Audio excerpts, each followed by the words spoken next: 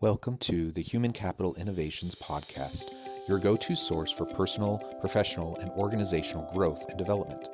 We hope you tune in often for all things people management, organizational development and change, organizational leadership, and social impact related. Maximize your personal and organizational potential with Human Capital Innovations Podcast.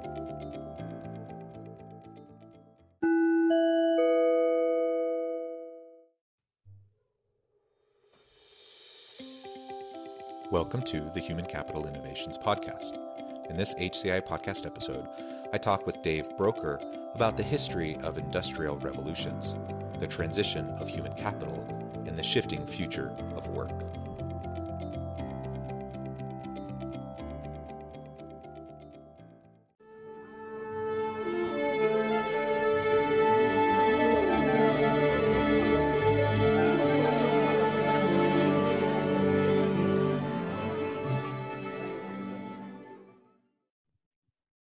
Dave Broker, welcome to the Human Capital Innovations Podcast.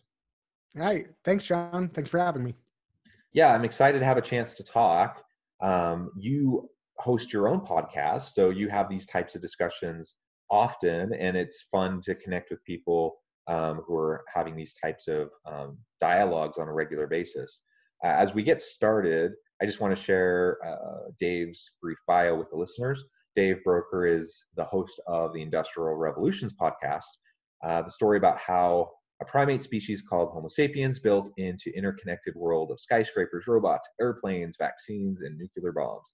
Each month, he releases new episodes about the history of the last 250 years and the impact that new technologies had on the world's economies, governments, religions, families, environments, and more.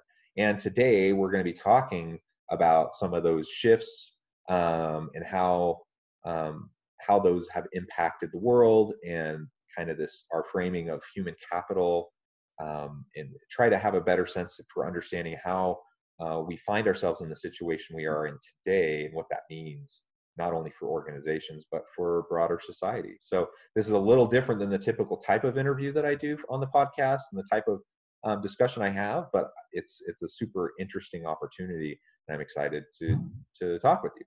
Anything you would like to share about background or anything personal that you'd like to share before we get started? Well, I'll say this. One of the reasons I started the podcast was because, we are seeing just a massive amount of transformation on the horizon in terms of us as employees, as far as us as, members of our own families and so forth. And so I wanted to explore what has happened in these last 250 years, because it gives us some guidance, this history, in terms of what's coming next.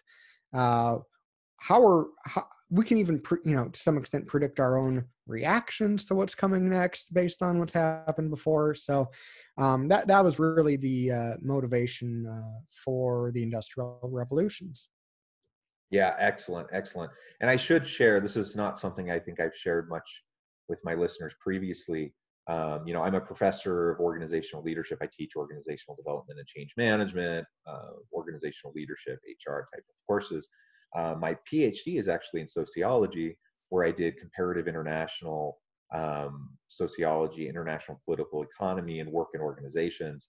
And so a lot of that is actually related directly to what you're talking about. So going back in time and looking at the shifts in the nature of work over many centuries, and global shifts in power, and kind of these macro processes that are shaping the nature of work, and the nature and the experience of employees across the world. And so that's a lot of what I did in my training, a lot of what I have done in my research. Nowadays, when I focus on my research, I'm really focused more in like the last 50 years and how that informs what's happening, moving forward into the future of work. But taking an even broader lens and trying to understand all of these drivers and how they've been impacting things over hundreds of years is really, I think, important and enlightening, to try to help us make sense of where we're at right now. So anyways, two peas in a pod, I think, when it comes to our interests in these issues.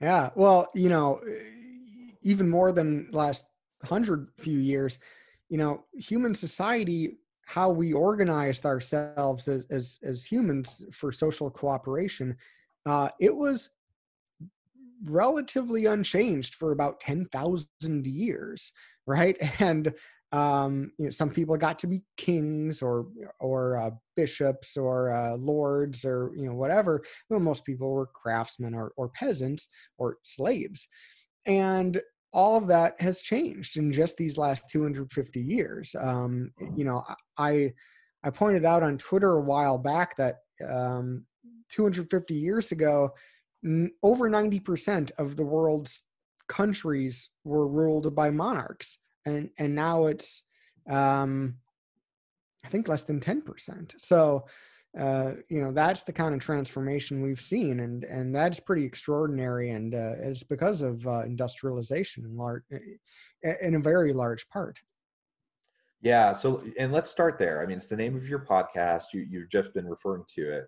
This Mm-hmm. tremendous shift that's just happened in relatively recent history over the last couple hundred years, and we can mark at least a big part of that shift coming from because of the Industrial Revolution. So, what do you mean by that when you talk about the Industrial Revolution? Why did you choose that as the name for your podcast? Sure. Well, the Industrial Revolution is a period that different historians will define in different ways. There's a very good argument to be made that we're still in the Industrial Revolution. There's still this transformation underway. It's not like the pace of technological change, for example, has started to taper. If anything, it is only grown exponentially. It's only accelerated. But many do talk about there maybe being 3 or even 4 industrial revolutions. We hear this all the time when people talk about Industry 4.0, for example. And so I don't necessarily agree with that, but it is very convenient for how I structure the podcast. So in terms of breaking things into historical chunks. Right now, I'm still on the first industrial revolution. I'm actually going to be wrapping that up in September. And for my purposes, I date that between roughly 1760 and 1848. So, Yeah, thank you. Oh, go ahead. and I'll say, this is a period where, we don't see things quite like electric lighting yet, but we see the invention of the steam engine, which is the first source of power that's not by wind or water or muscle.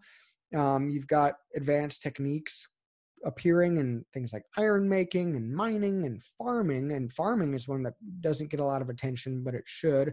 You also see the development of precision engineering at this time, which was very overlooked for a very long time. And it's only now starting to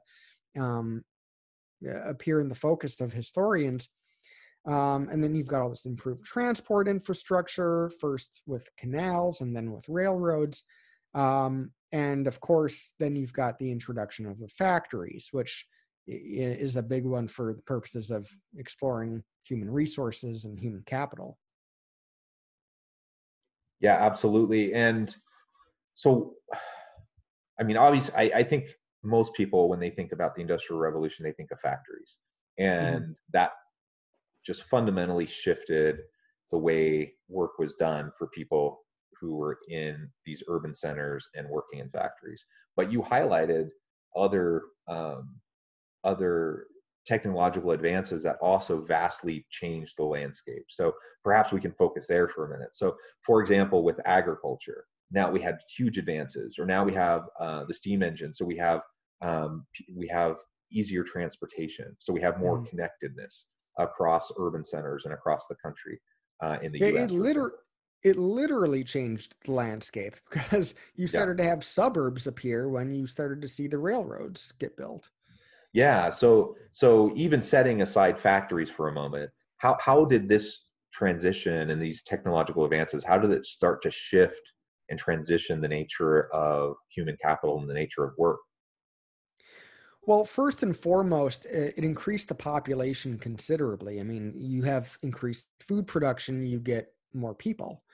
Um, on top of that, you've got greater economic productivity developing for all sorts of reasons, and factories are a big part of that. But also, if you're able to ship your goods to market faster with canals or with locomotive-driven trains, then it's speeding up the pace of transactions. It's speeding up the pace of income generation, and ultimately that reinforces itself, because you do see the evolution of capitalism in this era from being pretty much concentrated in high finance and in terms of like banks, and you see it start to develop in the accumulation of real capital, and also things like machines and whatnot, in terms of what people are owning, and as that grows, it increases material well-being, and it does spread to everyone, not equally, but it does spread to everyone to some extent. Yeah, and so now shifting to factories a little bit.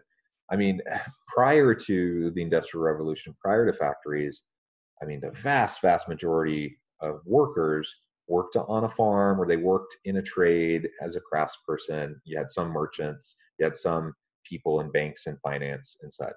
You had government workers and such. And so all of a sudden you had this huge, tremendous shift in the structure of economies, in the type of work that people were doing. You think of craft work that was done before factories, and you would have someone who was a skilled craftsman who would see Mhm. a project through from beginning to end.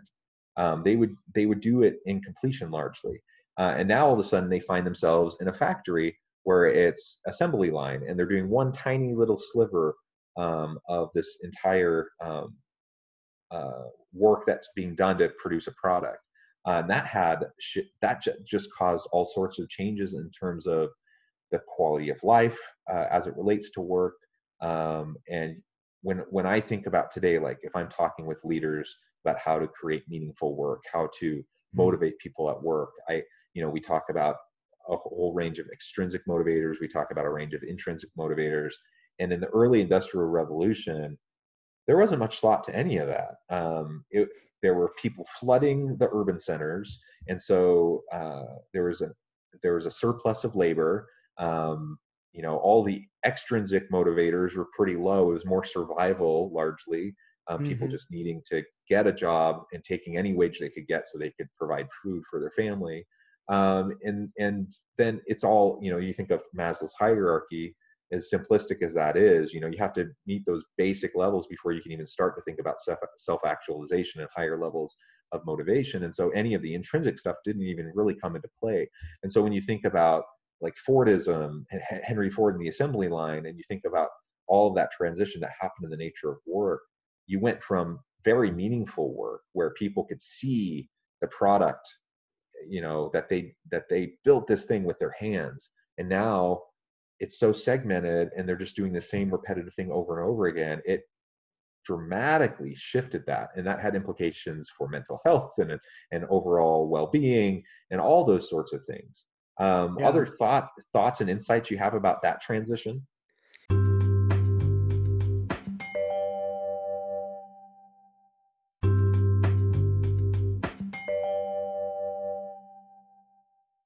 Well, you're totally right. When people started migrating from the countryside into the cities, um, there's this thought that we have that the pay was so bad, and people were miserable, but really, I mean, they were getting much better job opportunities in the cities than they ever had in the country, and they were actually quite grateful a lot of the time for the opportunities they were getting, because most people were farm laborers, and not the skilled trades, craftspeople who worked in the medieval guilds. Um, but at the same time, as a result of this, you do see uh, a lack of autonomy, a lack of freedom in the workplace. Just for example, you used to own your own tools, and you could pick the days you worked. But once you start getting a job in a factory, you don't get to make those decisions for yourself anymore. The boss is going to say when you need to show up and what task you need to do. And the guy who I think exemplifies this best is a guy I don't think most Americans know about. His name was Josiah Wedgwood. And if you're British, you might know who he was. But he was born in England in 1730. He grew up as a pottery apprentice. But then he got smallpox as a teenager, and it was so severe that he needed to have his leg amputated. And the thing was that the potter's wheels of this time required you to use a foot pedal. So obviously, he needed to make some changes. He first made sure to made sure to focus on his finishing skills. So, for example, putting handles on teacups, and this was a time when it wasn't taken for granted that teacups should have handles on them. He made it that way, and that's how he made a name for himself. That's how he built a business.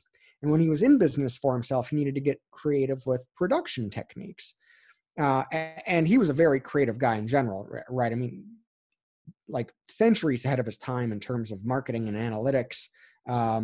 He introduced steam engines to the process. Some of the first, in fact, that were built by James Watt went into Wedgwood's factory to spin these powder wheels, which wasn't only a form of automation. It was it allowed a more consistent finish in the finished goods, and set it up on a canal so he could ship raw materials in and finish goods out faster. And all of this, by the way, is in the 1760s and 70s and 80s, which is, decades ahead of these other industrialists. But I think the thing he did that was most critical and most innovative, although I don't necessarily use that in a positive way, is what he did in terms of employee management. He came up through the guild system, but he didn't have any use for it himself. The guild wasn't going to enforce the standards of quality. He was going to enforce the standards of quality. And I mean, he would do things like pick up half-finished work and smash it and shout, "This will not do for Josiah Wedgwood," at the poor employee. But with his meticulous record keeping, he was able to analyze production to identify bottlenecks, maximize efficiencies. He could figure out how much time each step of the process would need and how much labor each step would require. And so that way he was able to divide up his machines and his employees for optimal productivity. But you're right, the workers were kept out of this process. They were intentionally not taught each step of the process, and that stemmed from his concern about intellectual property. This was a time in which patent law was just not enforced.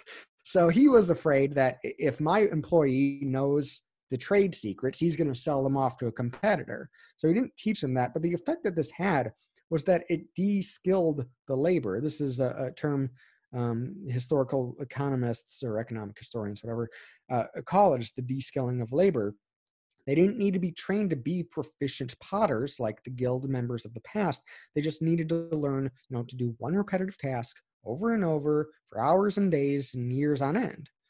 And he even laid out his factory. It was called the Truria.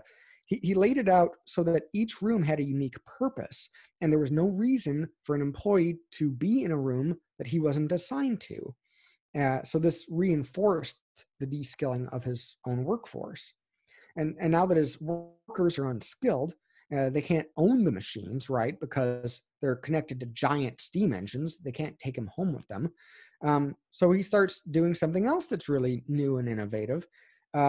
He starts requiring employees to clock in, and he pays them an hourly wage then. This is something that just wasn't really done before. So these are some examples of of things he did that were later adopted by other entrepreneurs in the Industrial Revolution. Yeah, I love the example, and I wasn't familiar with the story, and so that was really fun to hear you talk about that, and I appreciate it.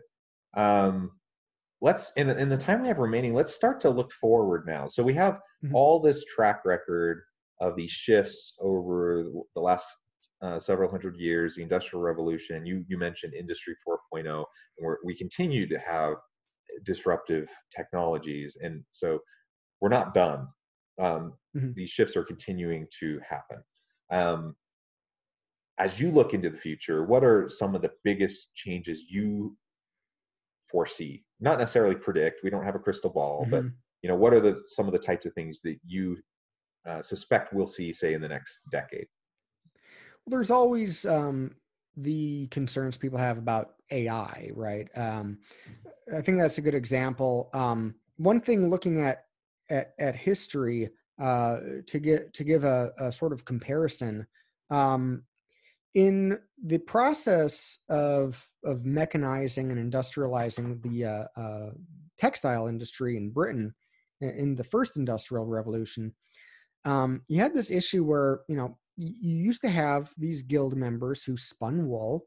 That was actually like one of the first guilds in Britain was the wool spinners, and so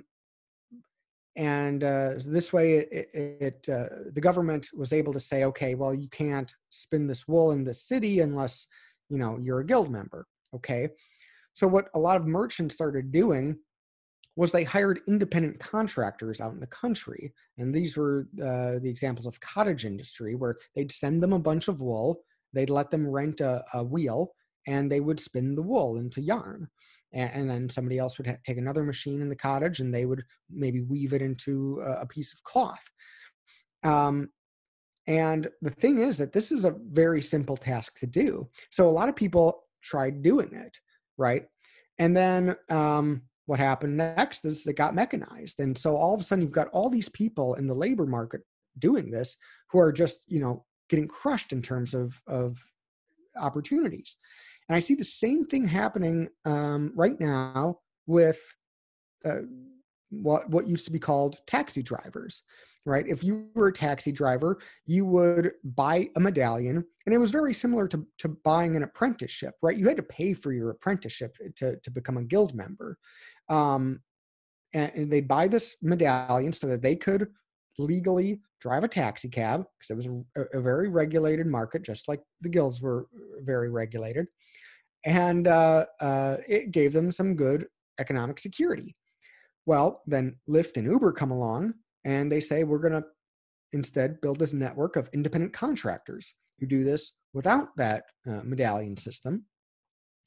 And over the course of 5 years or so, we saw people just flood into this opportunity where at first, they were doing so well for themselves that they could buy like a new car to drive people around in. And by 2019, that wasn't the case anymore. The take home income from doing that was so low. It was basically, you were just basically making ends meet. Um, and then now we see what on the horizon, the driverless car. They're taking the need for labor out of the equation, at least in that sense. So as you saw people, build these giant spinning mules, they call them in the factories to spin cotton, they were able to have one person do the job that used to require thousands of people working at the same time. So yeah, this is another thing we see in terms of, I think certainly the driverless car, but all sorts of technologies still have the potential to replace people. There's a few computer programs in California. One's at Stanford, one's at UC Santa Cruz. The one at, I think it's the one at Stanford, can compose like 5 symphonies a day, whereas like a composer would take months to do that. And they're just as good as what a composer could have put together, just as good as what Bach or Beethoven could have put together. The other one can write haikus, which are very easy to write, and people reading these haikus can't tell the difference between a human haiku and a computer haiku. So even the arts are up for grabs by mechanization, which is both scary and kind of humorous, I think. But I mean, just unlimited examples. Yeah. Yeah. Thank you. Thanks for those insights. And yeah, when we talk about the future of work, machine learning, AI gets a lot of attention. Driverless cars gets a lot of attention. Um, Talking about mechanization and any kind of routinized tasks, it's predicted that basically almost all of those are going to be replaced in the near future by technology in Hmm. one form or another. And so it's super interesting to consider those implications for shifting entire industries, disrupting jobs, displacing workers, but also creating new jobs, creating new types of work. And we are more and more into a knowledge worker environment and economy Hmm. where if people want to be marketable, they can't be doing routinized tasks. They have to be creative thinkers. They have to be able to communicate effectively. They need all the soft skills. They need to be able to um, demonstrate their creativity and innovate. Those are the types of things that, at least for now, are harder, to imitate by machines. You mentioned Exactly. you mentioned like Uber and Lyft, and some of these other types of other companies that have taken similar types of models in different areas. We've seen a huge shift over the last decade, really even over the last 2 decades, towards more and more gig work, more contingent workforce, a move away from the more traditional kind of 8 to 5 full-time employee type arrangement within organizations. And so it'll be super interesting to see if we continue to see that shift as well, towards more project-based work, as opposed to having people who are employees. But we see, even with like Uber, the big pushback to Mhm. for Uber drivers to be considered employees rather than independent contractors. So Right. I mean, a lot of this is going to end up playing out in through shifts in legislation and in the courts as well, in terms of what it looks like to do this type of work, and does that mean we're formally associated with the organization as an employee or whatever. Well, and I think with COVID-19, a lot of bosses are inevitably going to look at this and say, okay, our red brick factory just doesn't make sense in the 21st century. You don't need employees who are coming in to work on a computer to do that in the office. It's not necessarily a bad idea all the time, especially if you're going to have meetings and so forth, but it's not necessary on a day-to-day basis. You can get away from what Josiah Wedgwood had put together. You can get away from the 9 to 5 routine, the clocking in. You can have a reskilling of labor, as I would call it, and but ultimately, it's not going to be the skills that the people had in the Middle Ages, making shoes and stuff. It's going to be, like you said, soft skills. It's going to be critical thinking skills, and so forth. Excellent. Well, this has been a really fascinating discussion. We're about out of time, though I'm sure we could go on and on and on. But hopefully, this has given listeners a chance to just consider a little bit of the history and how that's influencing our present day, and trajectories that might lead into the future for how we could see shifts come in the decades to come. Before we part, though, I want to give you a minute, Dave, to share with listeners how can they get connected with your podcast and any of the other work that you're doing. Sure. So whatever podcast service you use, you can search for the Industrial Revolutions, plural, and you'll be able to find it. It's also the Industrial, sorry, it's at IndrevPod for all the social media platforms, and industrialrevolutionspod.com for the website. And you can check that out. Hit subscribe so you always get new episodes, just like with HCI. Yeah. Excellent. Well, thank you so much. It's been a fun discussion. I hope that the listeners will reach out to Dave, get connected with his podcast. Lots of more interesting insights in historical context and understanding to be had there for sure. I hope everyone has a wonderful day and the rest of their week. Stay healthy and safe, and I hope you are happy and have a meaningful experience at work.